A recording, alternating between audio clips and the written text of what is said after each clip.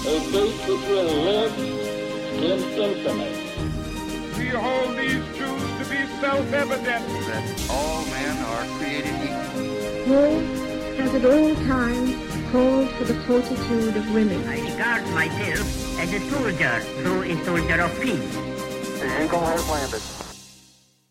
Welcome to the Today in History podcast, where you learn about an event that occurred today, May 16th, from history. Today's episode is titled, Discovery of Ozone Hole Announced. In the scientific journal Nature on May 16, 1985, 3 scientists from the British Antarctic Survey announced their detection of abnormally low levels of ozone over the South Pole.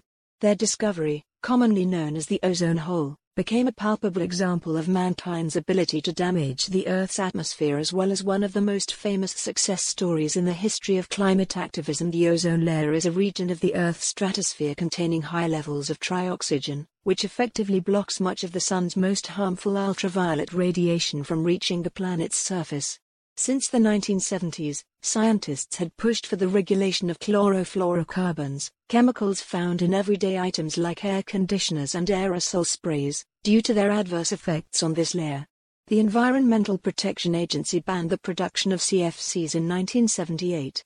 It was the Nature paper by Joe Farman, Brian Gardner, and Jonathan Shanklin, however, which specifically revealed annual depletion of ozone in a spot above the Arctic. The international community was uncharacteristically quick to act, perhaps because the seemingly sudden appearance of a hole in the atmosphere made for such a compelling and easily understandable story.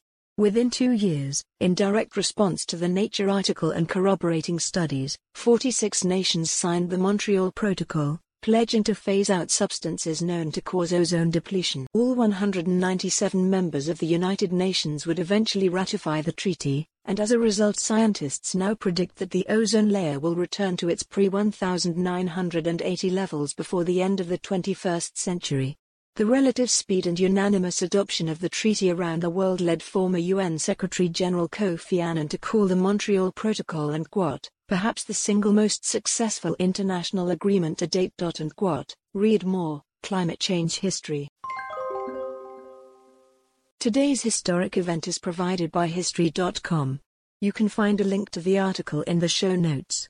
Help support the podcast by rating us on your favorite podcatcher, or support it on Patreon by visiting patreon.com/autopod. Thanks, and tune in tomorrow for an all-new episode of Today in History.